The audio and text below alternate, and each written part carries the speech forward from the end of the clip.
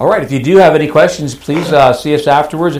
I would be more than willing to talk to you about Eswatini. Let's go to Galatians chapter 2 this evening. Galatians 2. In light of what happened today with Brother Godet's homegoing, I believe even yesterday when we were on our way here, and I had heard that things were not going great, I believe the Lord immediately had impressed my thinking and my heart with the reality that I may be speaking tonight in light of his passing. I didn't know if it would be that quick, but I believe the Lord was in this. And so today's message is with Brother Tom in mind. And I hope it'll be a comfort to you, at the same time a challenge. I mean, I don't have to tell you, you know him better than me. But I don't have to tell you that he will challenge you. His very presence and what God's used him to do will challenge you and me in what we're doing in life. And are we giving our all in being used of God? Let's pray. Father, thank you for the great testimony that Brother Godet had before our eyes. The great example he was to us in every way. And I pray that you'd bless the word tonight as we open it. I pray that you'd give comfort and grace to family and friends in the church family in the time of human loss and yet a spiritual gain that has taken place, a homegoing, a graduation day. Father, bless the time in the Word, we pray in Jesus' name. Amen. Galatians 2:20, Paul said, I am crucified with Christ, nevertheless I live. Yet not I, but Christ liveth in me, and the life which I now live in the flesh, I live by the faith of the Son of God who loved me and gave himself for me. Paul was a great human example of an evangelist, a missionary. I don't know what term you like to use here, Metropolitan. Either one works for me. But so if I say evangelist, missionary, you know what I'm talking about, right? And yet, that was Paul then. Sometimes we like to say, well, that was Bible times. But we have Brother Godet as a modern day example. You know, sometimes it's nice when God gives us modern day examples, something that we can see with our eyes and be like, you know, that's kind of like what Paul was doing. I remember the first time I met Brother Godet, it was around 2001, 2, somewhere up in Grand Forks. He came by for a meeting, and I had only been saved a few years. I was just amazed at the vision this man had for reaching the world with his literature and what he was doing in Thailand, and I was just amazed as a young Christian, and very much at the same time excited about missions. You know, it was an adventurous life and exciting and dangerous, and I know closed countries were involved, and I don't even know the half. I don't even know 1% possibly of all that was going on. When we were here in 2016, 17, I don't remember which year we were here, he was telling about all he's doing and planning for digitally to accomplish in reaching the world. This guy don't quit. And I was just, wow. And there have been times in my life, and even he and I had a couple of email exchanges since we were here last, and I know one of the things he's been working on. And I'm just always been impressed and thankful for the example he has set before me. But missions does come with a cost. But in reality, it's an investment. You know, here we see the decision to live for Christ. I am crucified with Christ. Nevertheless, I live. You know, God's not looking for us to die. He's looking for us to give up what we have in this world to live for Him. Yeah. And it's not a loss. Yeah, there's a cost. But if we realize this cost is an investment, that's no loss. It's a gain. He says, but Christ liveth in me, and the life which I now live in the flesh, I live by the faith of the Son of God who loved me and gave himself for me. And so missions and the idea of evangelizing and giving our lives for the Lord, there's a cost, but it's an investment. It's a good thing. Look at Matthew chapter 6 with me. And so we got to make a decision as to whether we're going to live for Christ or not. I challenge everyone in the room with that thought this evening. What are you living for? Are you living for Christ? Brother Godet clearly was a man who decided a long time ago, if I have my facts correct, since I was 4 years old, he's been in the ministry. All right, 1978. Is that when you guys got started? Since I was 4, and I'm Mkulu. Remember, I'm the old man in Swaziland. It's a long time, and yet a short time. But obviously, there was a decision made a long time ago that he was going to live for Christ. What about you? A lot of young people here this evening. Are you going to live for yourself? Are you going to live for the world? Are you going to live for Christ? In Matthew chapter 6, verse 19, lay not up for yourselves treasures upon earth, where moth and rust doth corrupt, and where thieves break through and steal. But lay up for yourselves treasures in heaven, where neither moth nor rust doth corrupt, and where thieves do not break through nor steal. For where your treasure is, there will your heart be also. A decision was made to invest in the spiritual realm.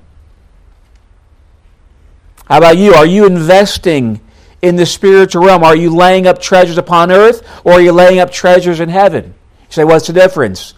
Well, if someone can steal it, it's an earthly treasure. If it can rust, if a moth can eat it, it's a vain thing. Now, I understand we've got to have some of those things in this life. I understand that. But what an empty thing. You know, some of the brethren in Swaziland don't have much of anything, but they're laying up treasures in heaven. And they love the Lord. Lindo, the beekeeper, I'm just amazed. It wasn't until this year I actually went to his house.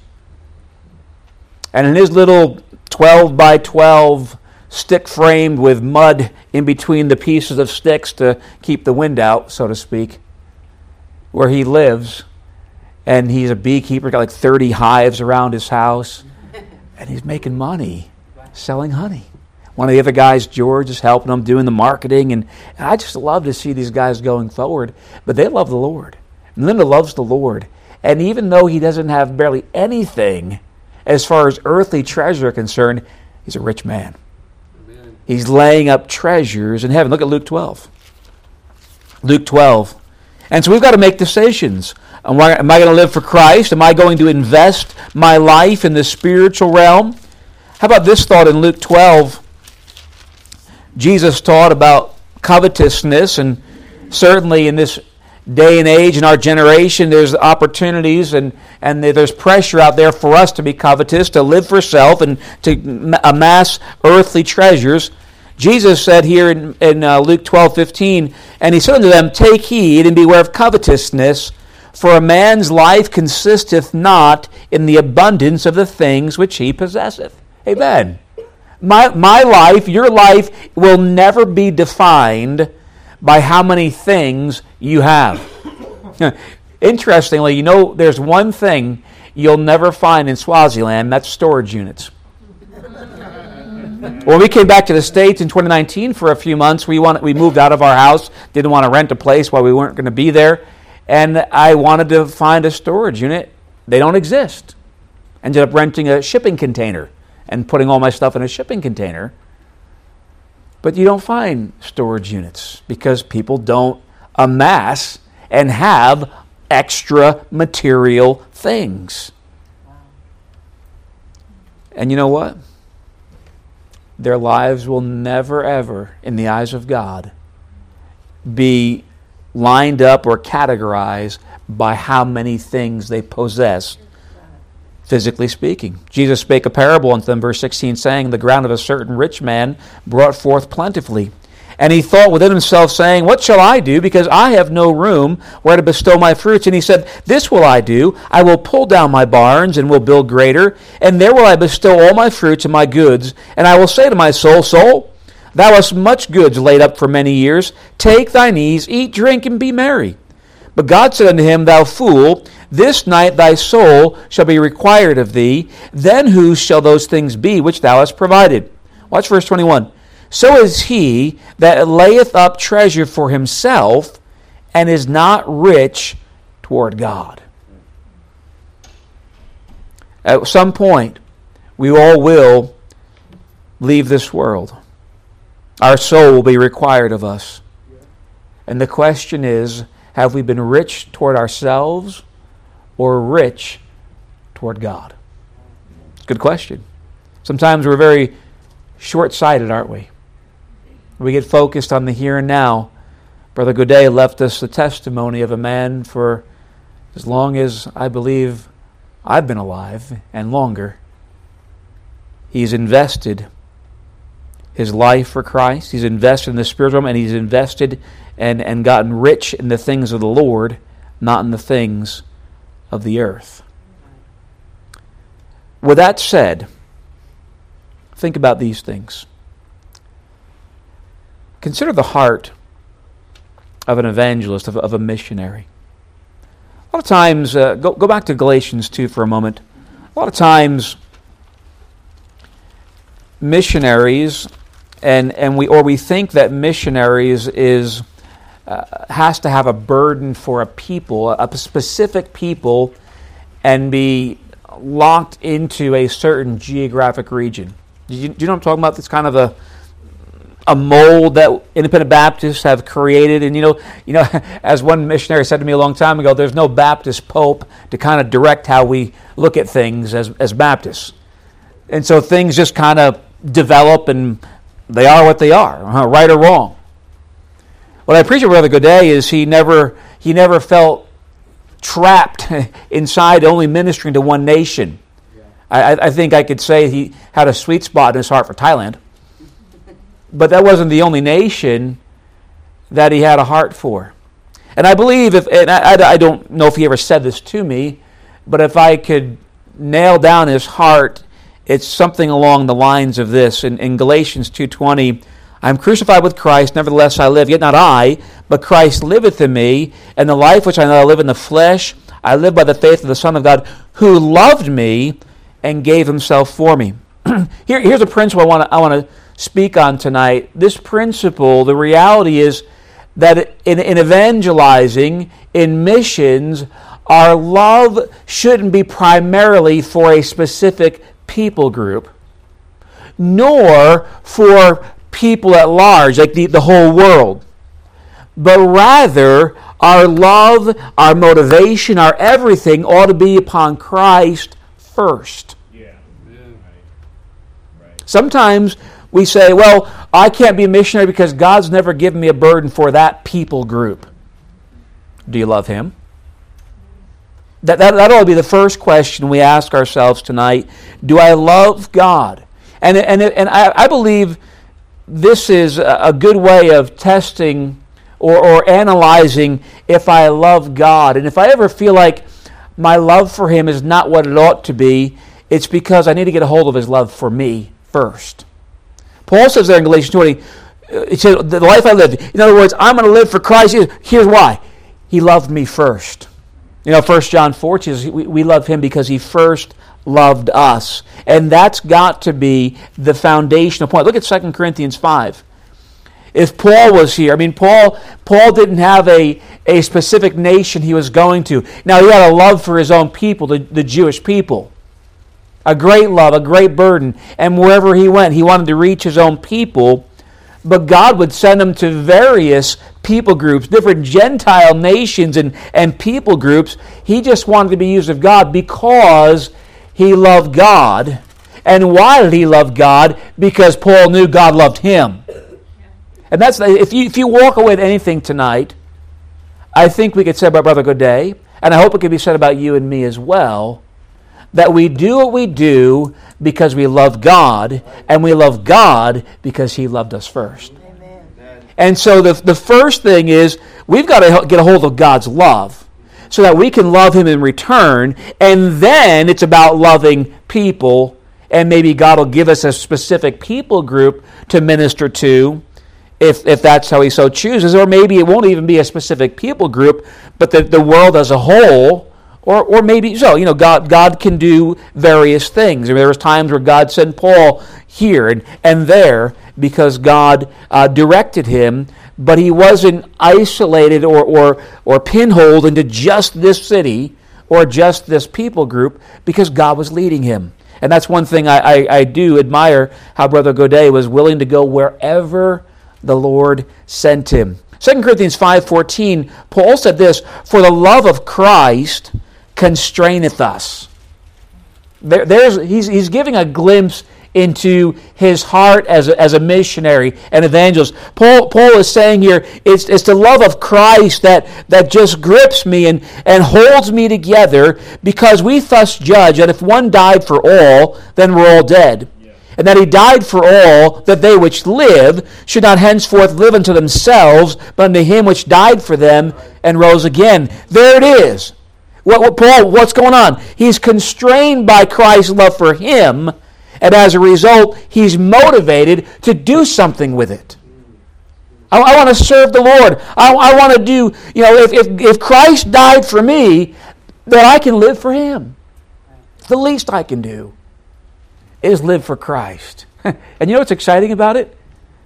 It'll be the best thing you ever do with your life. I was sharing with, where's Ethan? Where's he at? Hi, there he is. Hey, I was telling him before, he hasn't moved. In fact, he's in the same spot he was before. I don't know why I'm looking over here. There he is. I was telling him before, he was asking, what I studied at the university. I grew up in New York State, went to the University of North Dakota, and got saved there my first year of college. I went to school to study aviation. I want to be a commercial airline pilot, make 6 figures, and ski on my days off in Vermont. So far, none of that's happened. Amen? But I can clearly say to you tonight that I am so thankful that God called me away from that, put me in the ministry, and has allowed me to serve him in the States, in Africa. I never would have thought it. And what a privilege. What a privilege to take the love that God has for me and love him in return, and then in doing so, love other people, both at home and abroad. What a privilege. What an honor. There's no greater way to invest my life than in loving the Lord and serving the Lord. Nothing is greater. Look at 1 Corinthians 15. If he died for me, I can live for him. I want to live for him. 1 Corinthians 15, verse 10, Paul, again, giving a glimpse into his heart, he says, "But by the grace of God I am what I am. And his grace which was bestowed upon me was not in vain. But I labored more abundantly than they all. Yet not I, but the grace of God which was with me." And so it'll be God's grace that uses us in this world. And so if I have a heart for the Lord, he will equip me to serve people. But serving people, having a heart for people has got to be secondary to loving the Lord primarily. Over in Revelation, we won't go there for time's sake as you go back to 2 Corinthians 5 with me. But over in Revelation 2, when the Lord had to rebuke the church at Ephesus, it was because they left their first love. And I tell you what, for every church on the planet, that is something that we've got to keep central and at the forefront of our hearts and ambitions. Even when we get busy in ministry, it's got to stay primary, that our love for Christ. And when our love for Christ is dying away, it's time to not just manufacture it, but rather get a hold of his love for us, because our love to him is responsive. He initiates, we respond. And when we get a hold of his love for us, it'll just return back a love for him. He is committed to us. We can commit ourselves to him. Let's not leave our first love so that we can continue as ambassadors. You go on there in 2 Corinthians 5. It says in verse number 20, "Now then we are ambassadors for Christ, as though God did beseech you by us. We pray you in Christ's stead, be ye reconciled to God." We get to be ambassadors. What an exciting thing that is. I've had the privilege of meeting a number of ambassadors already in the last 6 to 8 years of my life. I've met a few of the ambassadors from Swaziland to the U.S., to the UN. We have a new ambassador from Swaziland that is now in Washington, D.C., just arrived here a few months ago, a man I've known for many years. And I hope to see him soon. We've had lunch together a couple of times in Swaziland. And I'm excited for him. We got this promotion. but I can't wait to ask him something. And it's this. Can you imagine what it's like to be an ambassador? Where you've got to make decisions on behalf of your, in this case for him, your king. You make decisions, you influence things in America, and you're making decisions based upon what the king might think or what you think he thinks. We have had, I've met one of our ambassadors from the U.S. to Swaziland. She's no longer there. It's a new lady that's a new ambassador. I've not met her yet. But the same will be true there. She is there representing the U.S., has to make decisions, implementing policies on behalf of the president and our nation. And so being an ambassador requires us then to have an absolute understanding of the heart and mind of the one that we represent. This ties together in the sense that if I'm going to be an effective ambassador for Christ, I've got to know him.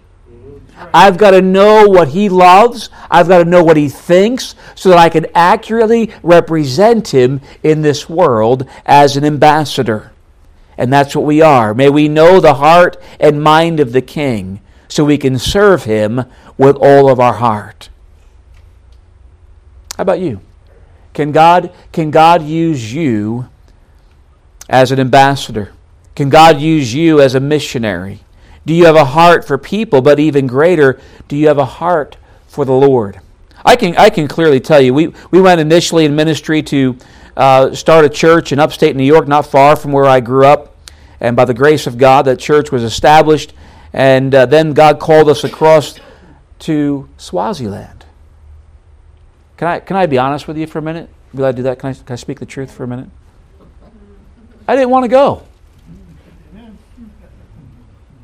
Why do I want to leave serving God where I want to be to serving God where I don't necessarily want to be?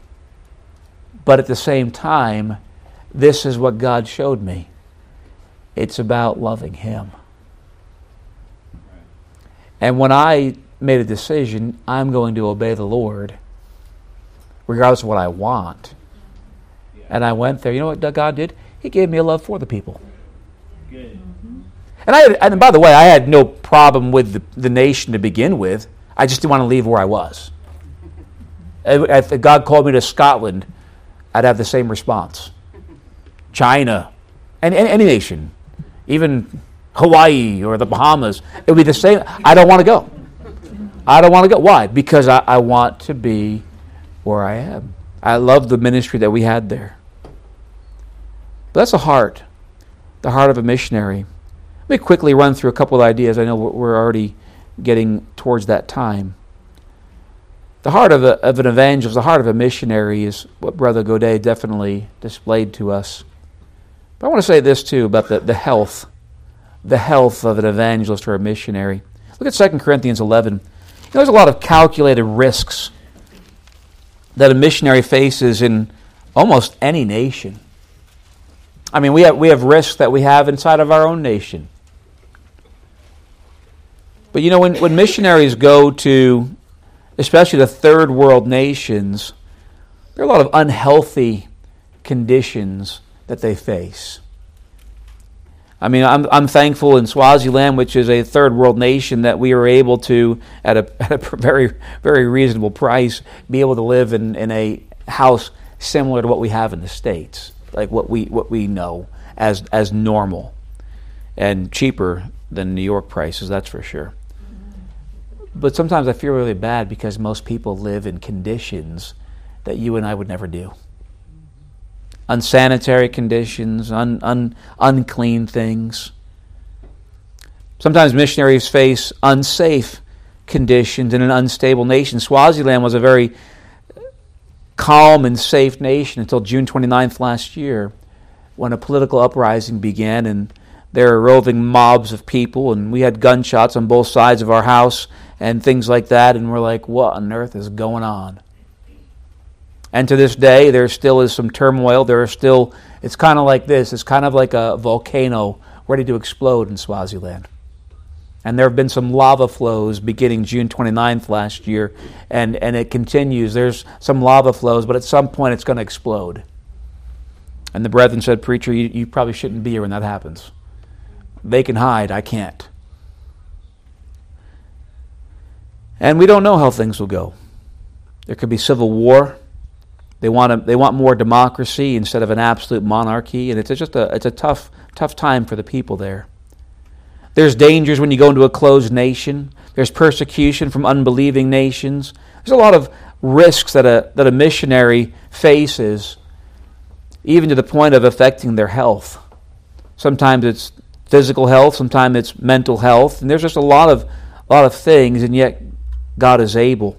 In 2 Corinthians 11, Paul talks about all that he faced in verse 23. "Are they ministers of Christ? I speak as a fool, I am more. In labors more abundant, in stripes beyond measure, in prisons more frequent, in deaths oft. Of the Jews 5 times received I 40 stripes, save one. Thrice was I beaten with rods, once was I stoned, thrice I suffered shipwreck. A night and a day I've been in the deep. In journeyings often, in perils of waters, in perils of robbers, in perils by mine own countrymen, in perils by the heathen, in perils in the city, in perils in the wilderness, in perils in the sea, in perils among false brethren, in weariness and painfulness, in watchings often, in hunger and thirst, in fastings often, in cold and nakedness. And beside those things that are without, that which cometh upon me daily, the care of all the churches."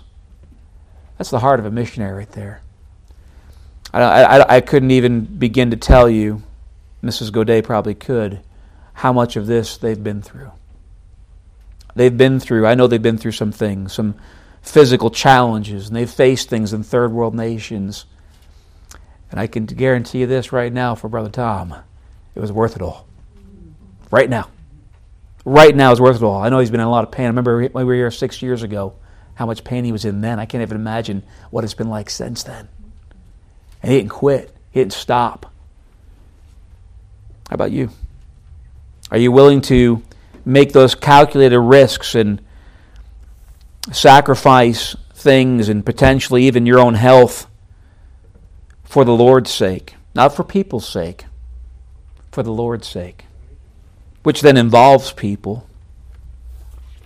What about you? Here's the last thought. The home. The heart, the health, and the home of a missionary. Missionaries often don't have a permanent home. They're on the go. They're on the move. From the initial deputation to moving around in the field, moving fields. When you come back to the States, it's like coming home, except you're not home and you're traveling more. And yet back in Luke 9, we won't go there for time's sake, but the Lord Jesus set the example because he had no place to lay his head. And I think of that often. I'm thankful I have a pillow to lay my head on tonight.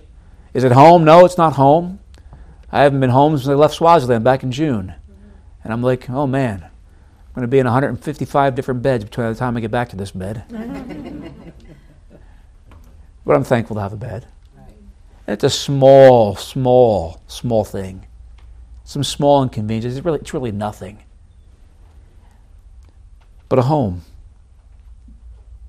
I believe that one of the reasons why God allows his servants to not have a home per se and really be settled in this world is that we'll keep our eyes on the Lord and our heavenly home. Right. I've told my wife many times in the last 5 or 6 years, I want to go home. I just don't know where home is. There are times when things aren't going well in the field and you're struggling, you're discouraged, and it's like, I want to go home. Where's home? I don't know where home is. You get back into America, America's changed, especially post-COVID. I want to go home. I just don't know where home is. And then there's the Spirit of God in the back of my mind and heart saying, you'll be home one day. One day we'll be home.